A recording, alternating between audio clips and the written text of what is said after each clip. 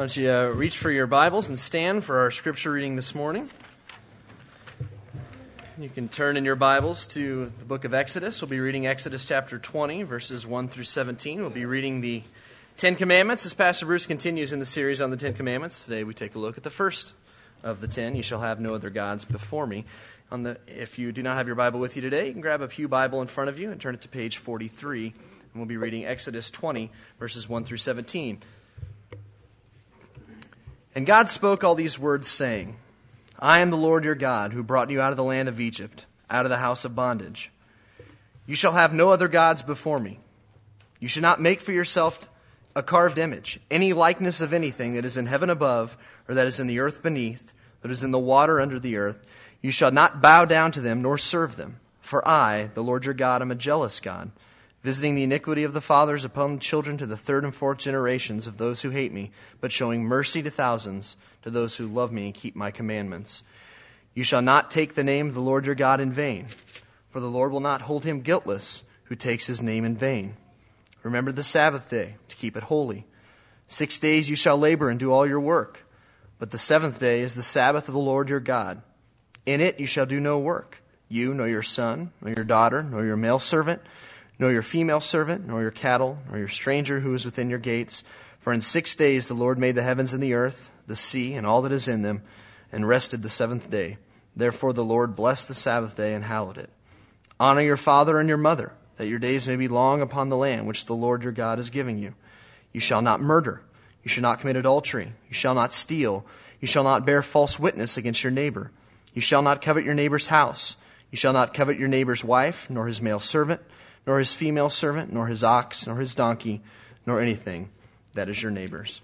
Dear Heavenly Father, we come to you this morning and just ask that you would just be with us, give us the proper perspective, the proper belief on your commandments, on your law, know them and apply them in our lives. In Jesus' name, amen. Well, as you know, one of the goals in our series here on the Ten Commandments that we began last Sunday is to actually learn the Ten Commandments. And, if we're honest with ourselves, I don't know how many of us could actually list or recite the Ten Commandments if we had to. And so that's one of our goals, is to actually know them, to learn them. And so you'll find in your bulletin a couple of different materials to help you do that. One's this insert, and it has all 10 commandments listed in this insert. And so you can take this home, put it in your Bible or in your car, and just kind of review what the 10 commandments are. And then every week we'll provide this little memory card that actually has one commandment each Sunday. And so you'll get a collection of about 11 of these, because there's 2 cards in there today, one for last Sunday for the introduction that we did, and then today for the first commandment. And so why don't we say the first commandment together? Let's say it out loud together. And, and if you need some help, feel free to look at the poster, which is over here, commandment number 1, or even your cards here. And so on the count of 3, let's say the first commandment. 1, 2, 3, you shall have no other gods before me. That's commandment number 1 that we're going to look at today. But last Sunday, we discovered that the 10 commandments are far from being obsolete. Instead, they're still relevant for us today. And God, we kind of figured out, we learned last Sunday that God knows better than anyone how life works best for His creation, for His people. God knows life is all about relationships. It's kind of hard to get away from people. Kind of hard to get away from relationships with God Himself, with one another, and then relationship with stuff in this world. And that's kind of if you want to summarize our relationships in this world together, it's the vertical relationship with God, the horizontal relationships with people, and with the stuff. And God knows life is all about relationships, and He knows that if we get our relationships right, then life works well. He knows that if you get your relationships wrong, though, life is miserable. Man, life can stink when we mess up our relationship with God, when we have messed up relationships with one another, and even when we have messed up relationships with the stuff in this world.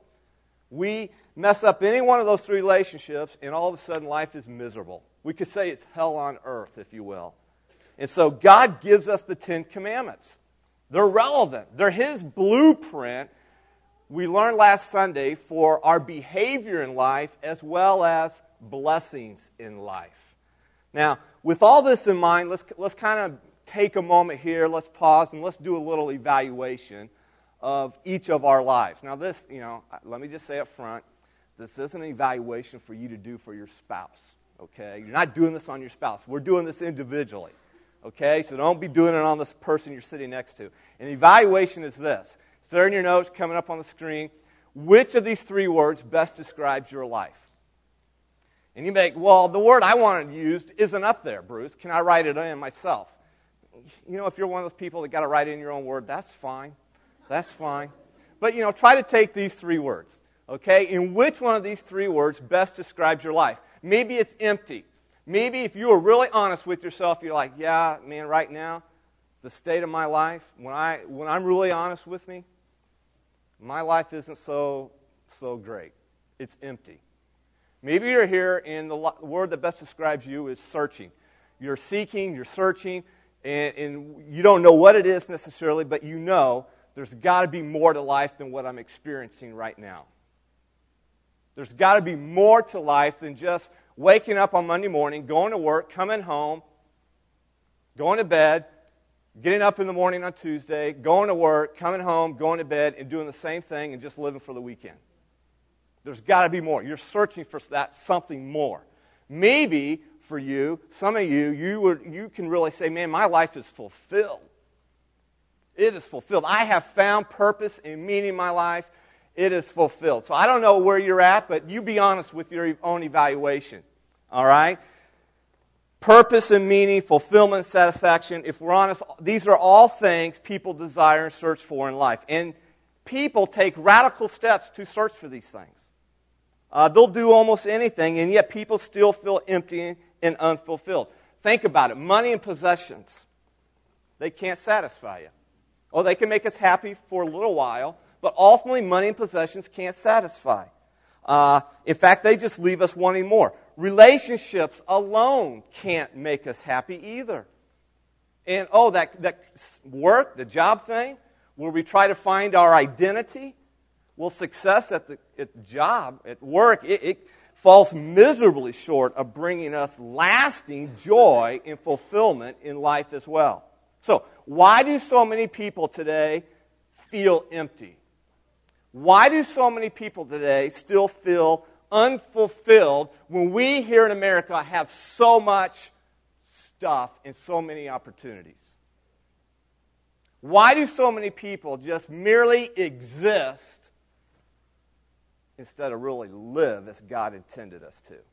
Well, I want to submit to you that the reason why is because we have forgotten and forsaken the very first commandment.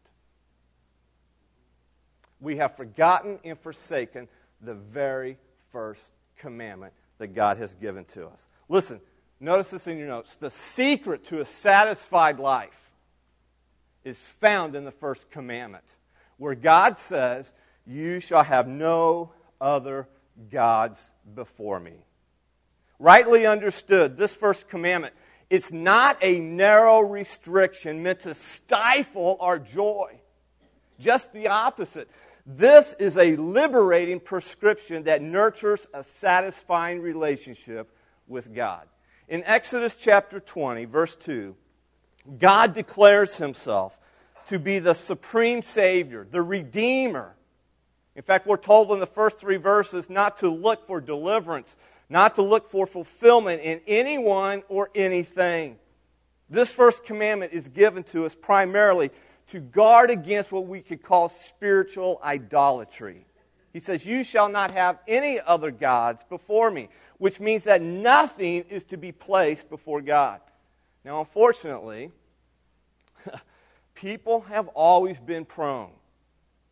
I mean, when I say people throughout history have always been prone to idolatry in seeking fulfillment, seeking satisfaction, seeking joy and happiness in other gods, if you will, even after being redeemed. Remember when Moses was on Mount Sinai and God was giving him the Ten Commandments. Moses is on Mount Sinai, and the people, the Israelites, are back down at camp. And what are they doing? Yeah, exactly. They're breaking the very first commandment and the second one as well. They lost patience, and they began to reconceive God according to the felt need of the moment. As Donald McCullough writes in The Trivialization of God, he says, in their idolatry, they refashioned God to fit their expectations and to service their desires. They reduced God to a mere manageable deity. They exchanged the saving God for a trivial God. That is in the essence of what mankind has been doing ever since the beginning of creation. And it's no different today. In idolatry, false gods exist to make us happy, to bring us personal fulfillment and gratification. But the true God of the Bible makes all of life a matter of glorifying Him, a matter of enjoying Him, not glorifying ourselves and not enjoying ourselves. So the challenge in the very first commandment, and it's a big challenge, but not one that we can't do in the power of God. The challenge is loving God in an age or a culture of idolatry. And in this first commandment, it sets the stage for all the rest of the 9 commandments. We could say it this way with this first commandment. It's the foundation commandment. You get this commandment right, and chances are we will be motivated to get all the other commandments right. If we embrace this commandment, we will be more motivated to embrace the rest of the 9 commandments. But I promise you this, if we reject this commandment, if we forsake this first one, there's no need to follow the rest of the 9. We won't. Why?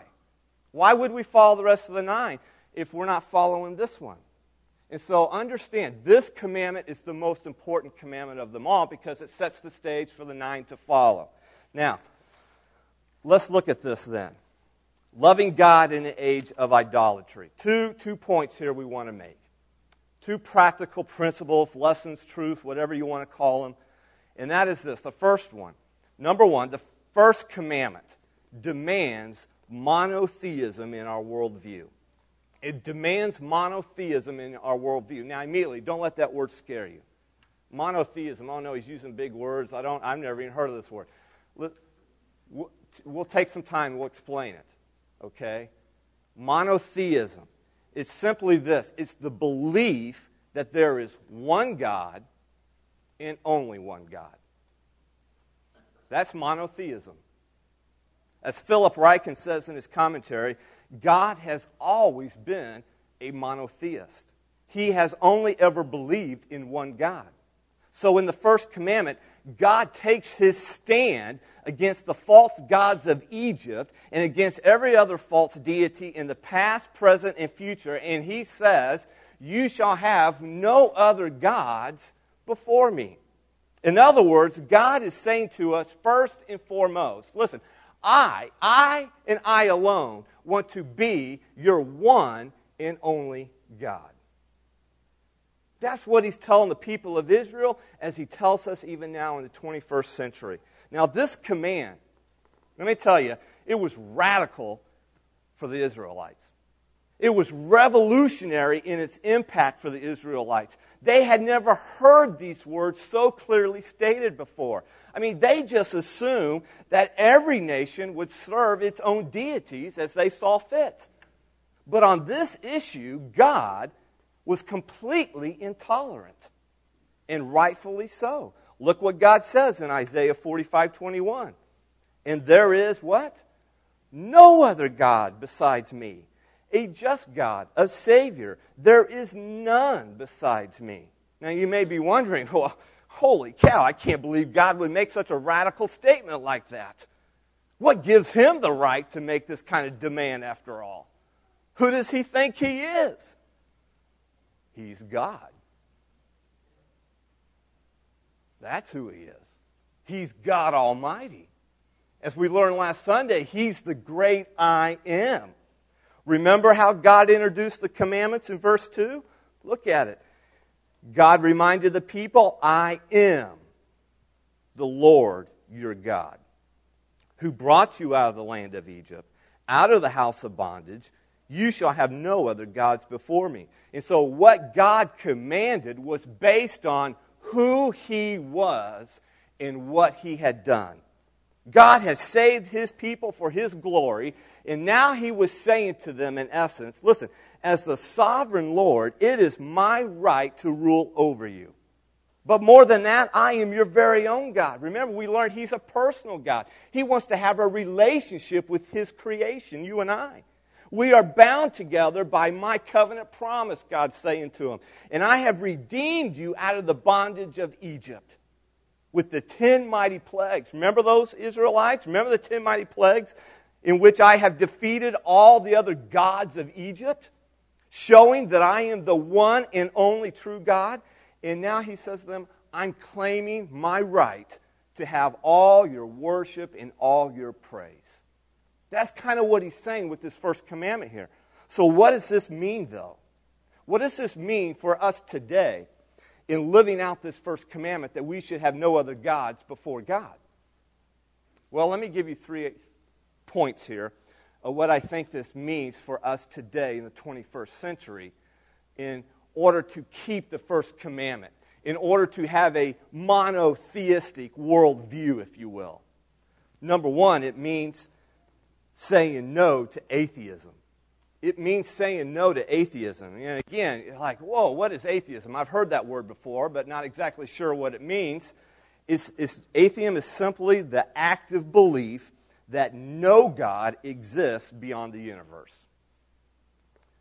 In an atheistic worldview, human beings are all alone in this gargantuan universe of ours.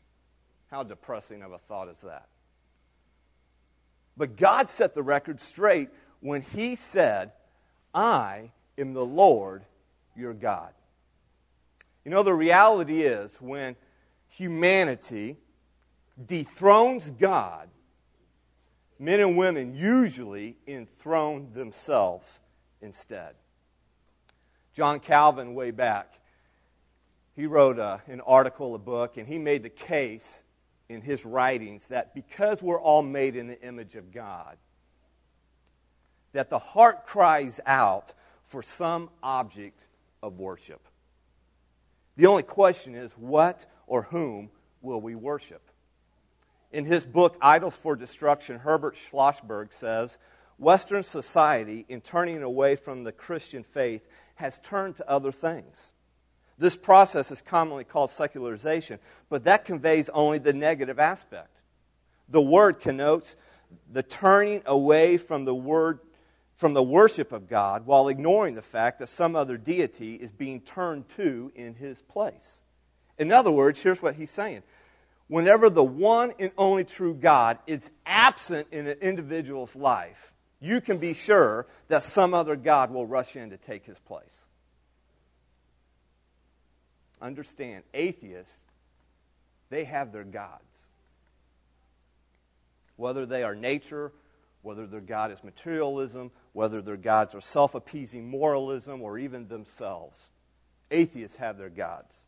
And although we as believers, I don't think there's anyone here that would stand up and say, I'm a self-proclaiming atheist. All right? Believers reject the idea of atheism. But listen to me. We struggle, though, with what we could call practical atheism, which is shriveling the hearts and clouding the minds of many people who profess to be Christians. Here's what I mean by that. Is in our head, you may believe in God's existence, but in our heart, it's empty of affection for God. God's direction, God's guidance, God's wisdom is sought only in emergency situations in our life. Only when we come into trials and dire circumstances, then do we come to church, or then do we cry out to God, help me, save me. Change my circumstances around me. It's as one author says, this is the break glass in case of emergency deity. See, in this, and listen, we struggle with this even as Christians. God is rarely thanked, He's rarely praised, but He's often petitioned to divulge material blessings on our behalf. The pursuit of happiness is supreme, but the pursuit of holiness is barely an afterthought. And we struggle with this. We're practical atheists, even though we would deny believing in atheism. So what does all this mean, though, for us now? Well, it means atheism and practical atheism have the same end result. God is dethroned and self is enthroned. The difference is that atheists are consistent with their beliefs and practices. But practical atheists wallow in hypocrisy, claiming to be a follower of Christ, but really, we are nothing more than followers of self. Both are a violation of the first commandment, since God is excluded from the everyday lives of the people He loves. That's atheism, impractical atheism. Number two, though, keeping the first commandment not only means saying no to atheism, but it means saying no to deism. To deism. And again, what is deism? Well, deism is the belief that God made the world. God is the creator. He made the world. But God does not interfere with His creation. That's deism. In fact, in their worldview, God is distant. In deism's worldview, God, He doesn't care about His creation. He's not interested in initiating a relationship with, well, after all, little people like us. He's God, and we're way down here. He doesn't care about us, therefore He doesn't intervene on our behalf. Thomas Jefferson, our third president, was a staunch deist. But God denounced deism when He comes along in verse 2 and He says, listen, I am the Lord your God. And then notice the next two phrases. Who does what? Who did what? Who brought you out of the land of Egypt, out of the house of bondage. Now, does that sound like a God who doesn't care? Does that sound like a God who's distant and is not redeeming His people and intervening on their behalf? Here we see a loving Father who is concerned enough to intervene in the world in which His children need His help.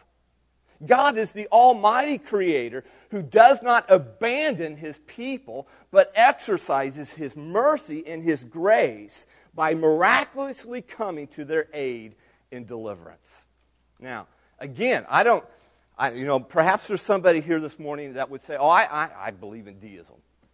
I don't think there probably is not too many here. As believers in Jesus Christ, again, we would reject the belief of deism. But I would submit to you that we must be careful not to surrender to functional deism.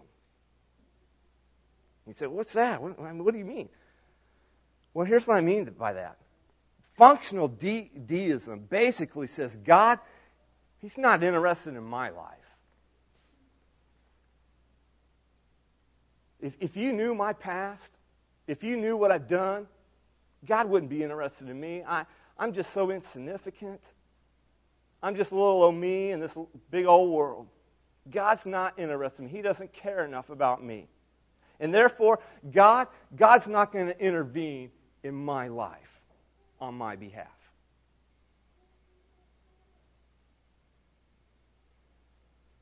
And the result of that thinking is we end up living life on our own. We end up making decisions all on our own, apart from God's Word, God's wisdom, God's power. We're functional deists. We're no different. And although God doesn't exist to solve all our petty whims and grant all our trivial wishes, listen, He can and He does guide personally, and He intervenes miraculously in His people's lives. Amen? Aren't you thankful for that? That God cares enough to redeem you out of the bondage of sin. He intervened with the most important thing that he could for humanity. He intervened with his son, Jesus Christ, into this world. What do you think we celebrate Christmas for? That is the Creator intervening into humanity with his son, Jesus Christ, to be born in this world so that he could die on a cross and give us an opportunity to believe in him so that we could be redeemed and reconciled to God Almighty. Talk about a God who cares, a God who loves, a God who intervenes on our behalf. What God does that? Atheism, deism. What hopeless belief systems and worldviews those two are. But there's a third one, folks, too. And this third one, it is swept across Western civilization, America, and unfortunately, it has swept up into the culture of Christianity as well. If we're going to keep the first commandment, it also means saying no to polytheism. Polytheism. And again, you're going, man, Bruce, you're using all these big words, theism. Hang with me. Hang with me, because these are important words here. Polytheism is simply the worship of many gods. It promotes gods of all shapes and sizes, whatever you can imagine, who manipulate people and who can be manipulated by people. Polytheism was rampant in the days of the Israelites, and the Egyptians were unsurpassed. There were gods and goddesses for everything in the ancient world.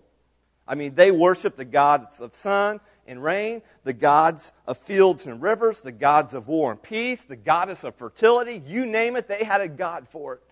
And over the years of bondage, remember the Israelites were in bondage in Egypt for 400 years. And gradually, the Israelites began to give in to the temptation to worship all these other gods as well. Ezekiel 20, verses 7 and 8 says, God told them, cast away the detestable things your eyes feast on, every one of you, and do not defile yourselves with the idols of Egypt. And then he says it again, I am the Lord your God. But they rebelled against me and were not willing to listen to me. None of them cast away the detestable things their eyes feasted on, nor did they forsake the idols of Egypt. This is one reason why God took the trouble to defeat all the Egyptian gods. You ever wonder, as you watch Charlton Heston and the Ten Commandments, and they go through the 10 plagues, and what's the purpose of all that? Listen, God had a reason for that. To show the Israelites, as well as Pharaoh and the Egyptians, that He and He alone is worthy of worship. That was the primary reason God did all that, to show and display His power, His glory above the Egyptian gods. What's interesting is survey after survey shows that here in America, most people believe in God. Get that. But here's the problem. He's just one God of many gods we worship here in America. While we no longer worship the so-called ancient gods of the past, make no mistake, polytheism is alive and thriving in our culture today. J.I. Packer, who is a great theologian and commentary, and he writes in his book, Keeping the Ten Commandments In, he says it so well. He says, for us, there are still the great gods, and then he lists 3 of them: sex, shekel, and stomach. And the other enslaving trio: pleasure, possessions, and position. And then he goes on and says, football, the firm, and the family are also gods for some. And indeed, the list of other gods is endless. For anything that anyone allows to run his life becomes his or her God. I couldn't say it any better than that. But God says so loud and clear to us in the first commandment, I am to be your one and only God. So the first commandment demands monotheism. Mono meaning one. Theism, God, in our worldview. But what does this mean to worship, to love God in an age of idolatry? What does this mean to worship and love one God and only one God? And that is the great I am God. Well, that brings us to point number 2, truth number 2. And that is the first commandment demands loyalty in our worship. It demands loyalty in our worship. Now, one of the first lessons that parents try to teach their kids, and if you're a parent or been a parent, then you can relate to this. One of the first lessons parents try to teach their kids is how to share. You guys know what I'm talking about? Listen, my oldest boy right here is 13.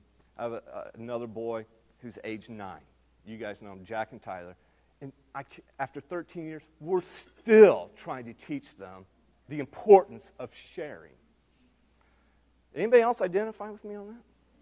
It's a never-ending job description, job lesson of teaching your kids how to share.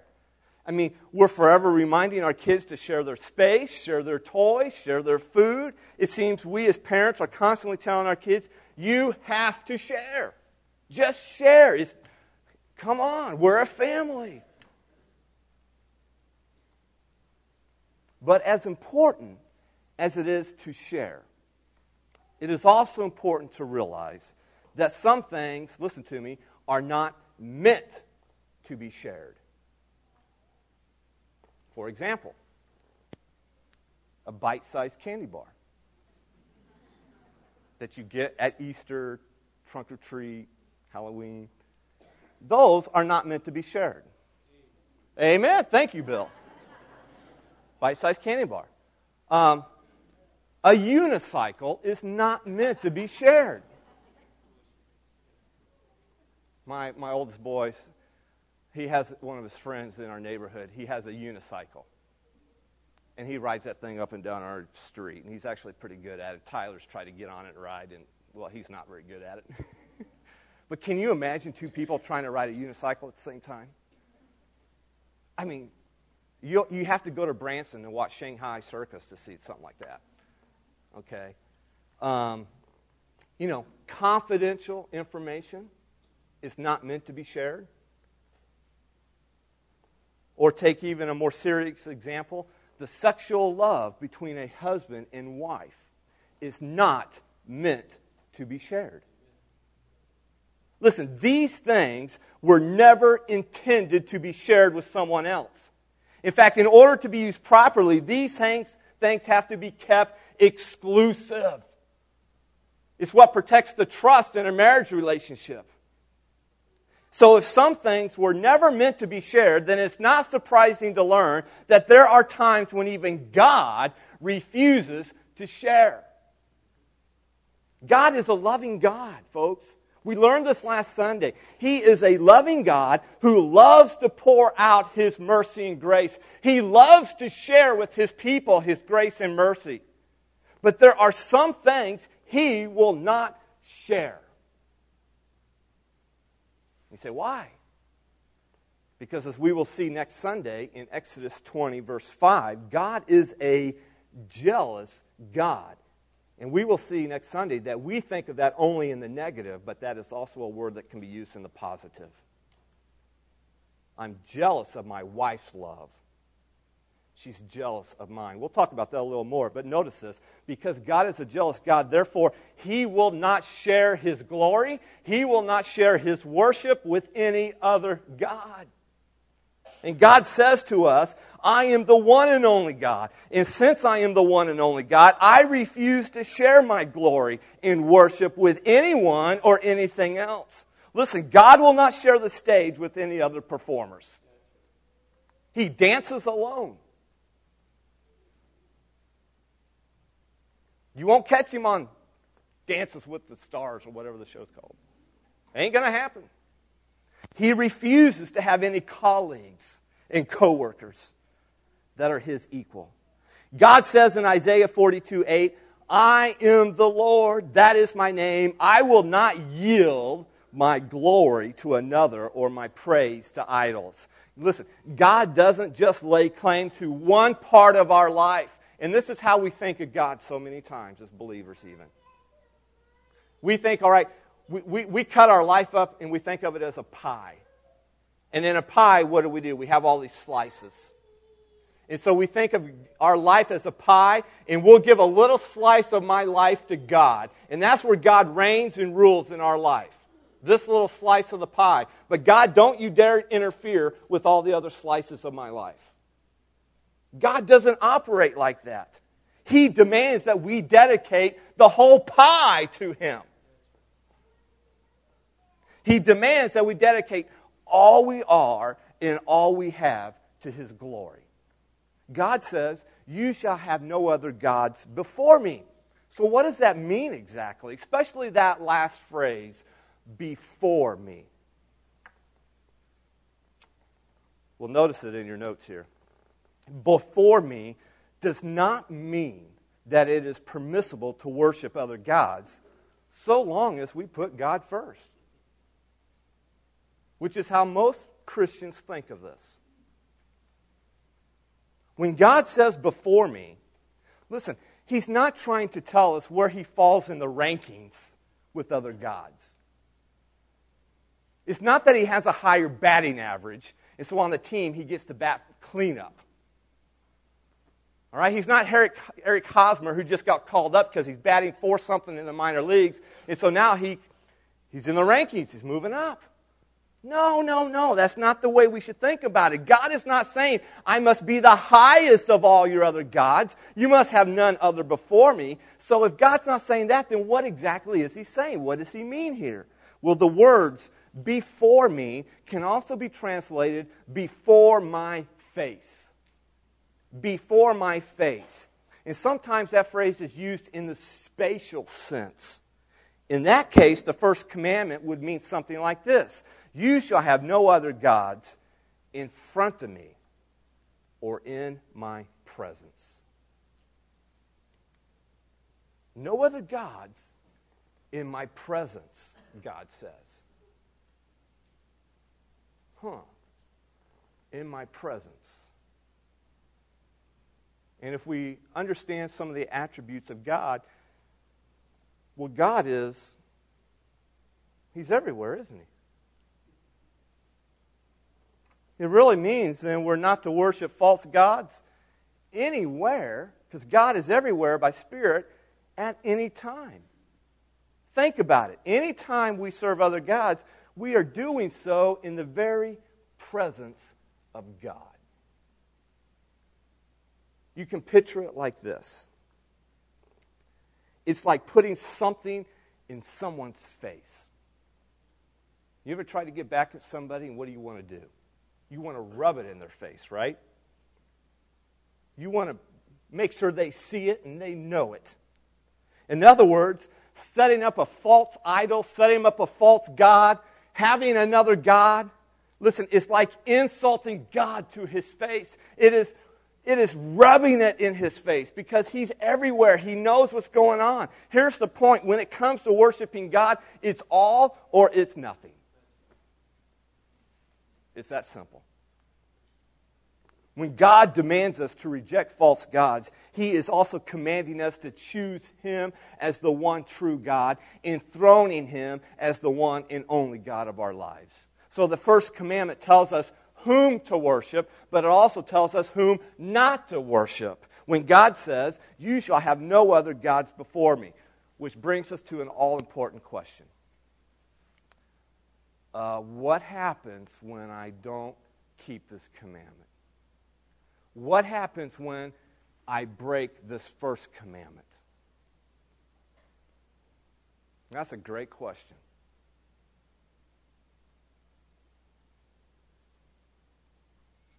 Are there consequences? Are there any residual results? If I break this first commandment, does it impact my life in any way? Well, notice this in your notes. Here's what happens. We discovered that other gods, listen folks, they don't satisfy and they can't save. Other gods don't satisfy and they can't save. There's a story about what happens when we break the first commandment. It's the story of the tragic downfall of a great king.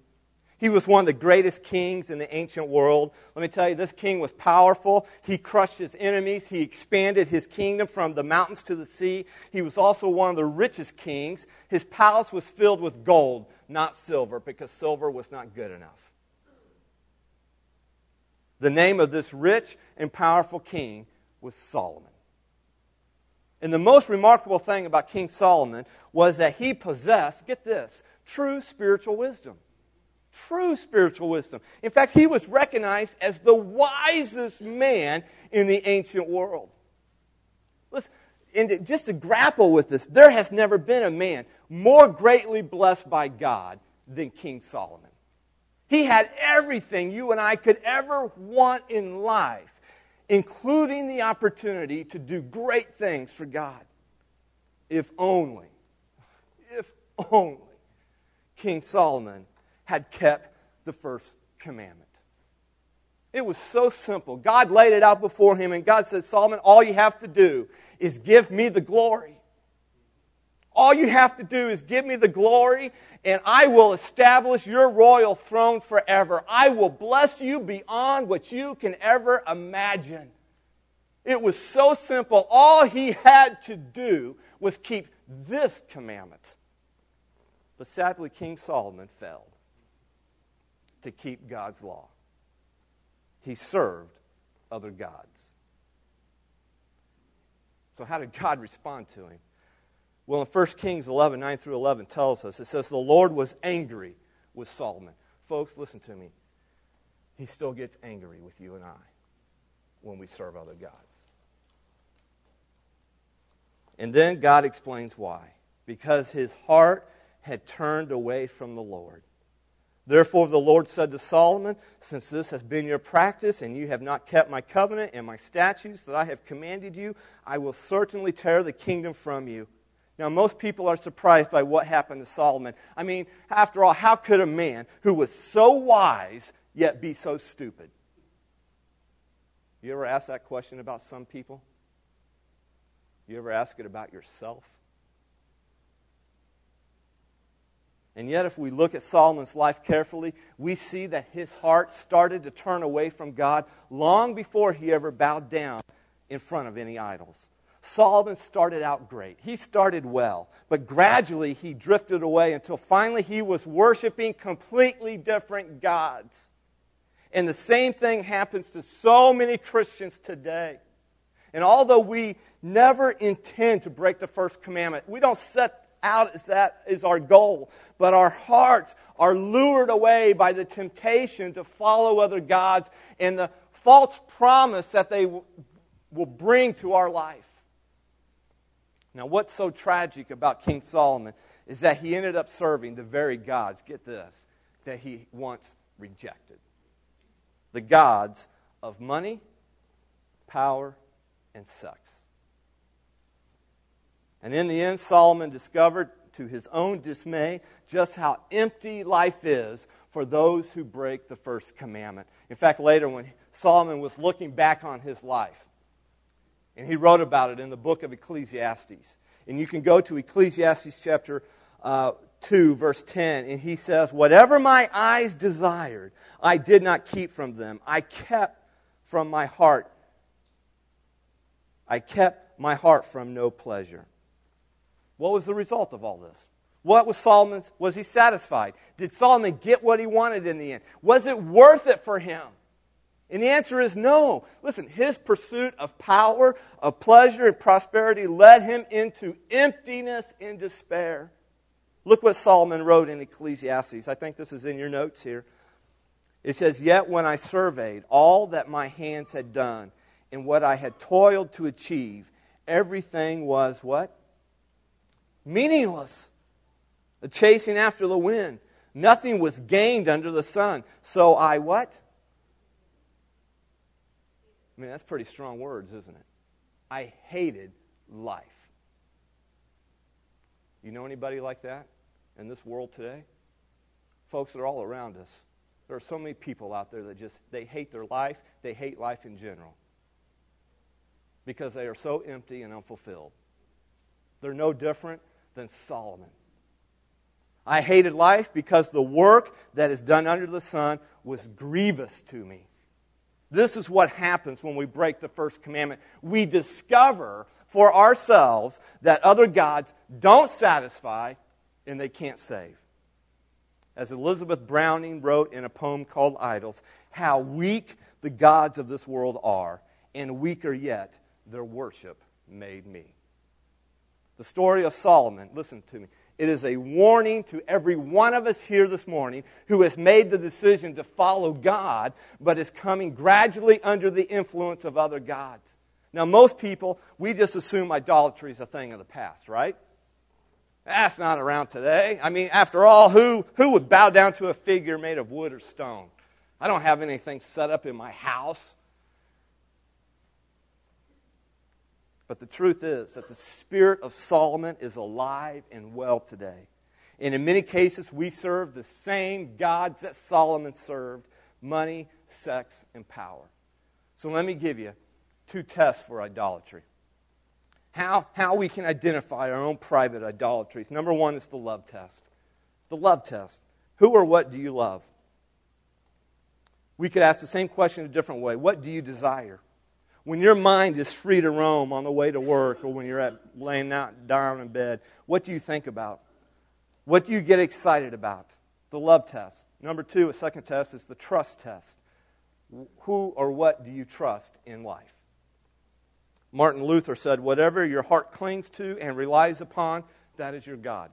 Thomas Watson said, to trust in anything more than God is to make that a God. The truth is, folks, we are tempted to love and trust many things other than God. I love what Matthew Henry, the great Puritan, wrote in his commentary. He says this: pride makes a god of self. Covetousness makes a god of money. Sensuality makes a god of the belly. Whatever is esteemed or loved, feared or served, delighted in or depended on more than God, that is what we make a god of. And behind all these idols is the god or goddess of self, which is the supreme deity of our culture today. Listen, as Christians, we are as prone to this kind of false worship as anyone else. We say it. We will come to church and if we don't say it verbally, we'll try to make people think we say it, that we serve God, we love God, but we spend most of our time thinking about our own needs, our own plans, our own problems, and our own desires. We have discovered, as Oscar Wilde famously wrote, to love oneself is the beginning of a lifelong romance. We are in love with ourselves. We love ourselves, we trust only ourselves, to the exclusion of loving God and trusting Him ultimately. You see, we must understand that when it comes to this commandment, this first commandment, there is no middle ground. There are only 2 categories of people in this world. 2 and only 2. You are either a true worshiper of the one and only true God, or you are a true idolater. For we all have a God. So what can deliver us from this? What can deliver us from the worship of all other gods? It's so easy, and yet it's so hard sometimes. Fall in love with God. Fall deeply and passionately in love with God by trusting in His Son, Jesus Christ. Listen, the only thing that can tear our hearts away from all our other affections is true love for God.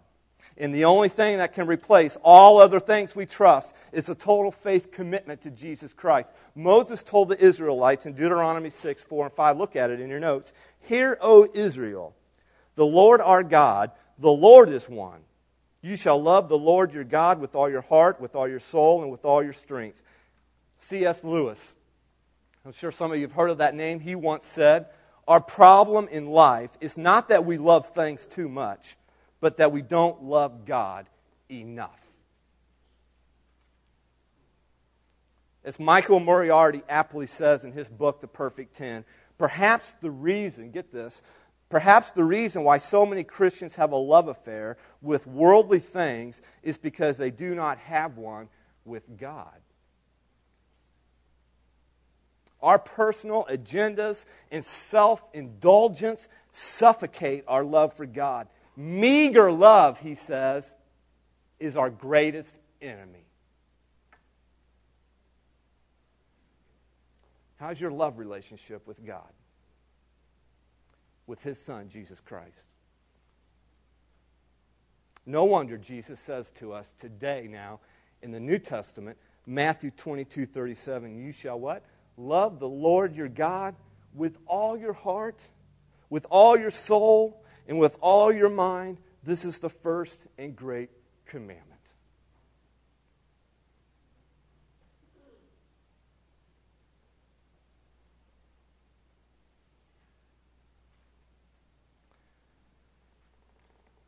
Listen, folks.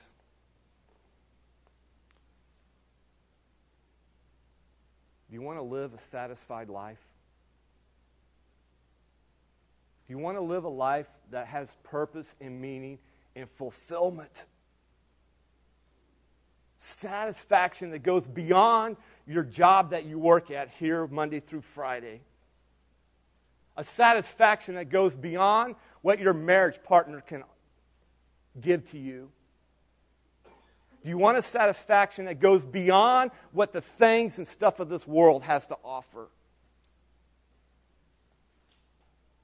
Fall in love with God. You're saying, that's so simple, Bruce. I know it is. God's not complicated. That's what I love about God. He makes things easy for us. He just says, fall in love with me. And if you will fall in love with me, and me only, you will discover the secret to a satisfied life is found in the first commandment. So how's your love relationship? How's your affair, if you will, with God Almighty? Now, I'll be honest with you. This is something I need to look inward in my own heart and evaluate. Because we all kind of, like this, some of us were for long stretches of time. Some of us, we right here. And so we all need to look in our hearts and evaluate.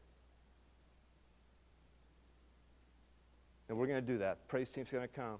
They're going to sing a chorus. And this is our time to do that. It's the time to go to God and say, God, search me out. Reveal to me. Where am I at in my relationship with you? So as your heads are bowed and your eyes are closed, and as the praise team comes and they sing, and if God is showing you that you have other gods in your life, that your loyalty has not been all that great, listen, the thing to do is come to God now, is to come to the cross and seek His forgiveness. Confess your sin. And let Him cleanse you and make you righteous all over again. Recommit your love to God. And then begin to live it out with being in His Word, surrounding yourself with His people, and living for Him out in the world. Will you examine your heart and do what is necessary while the praise team sings?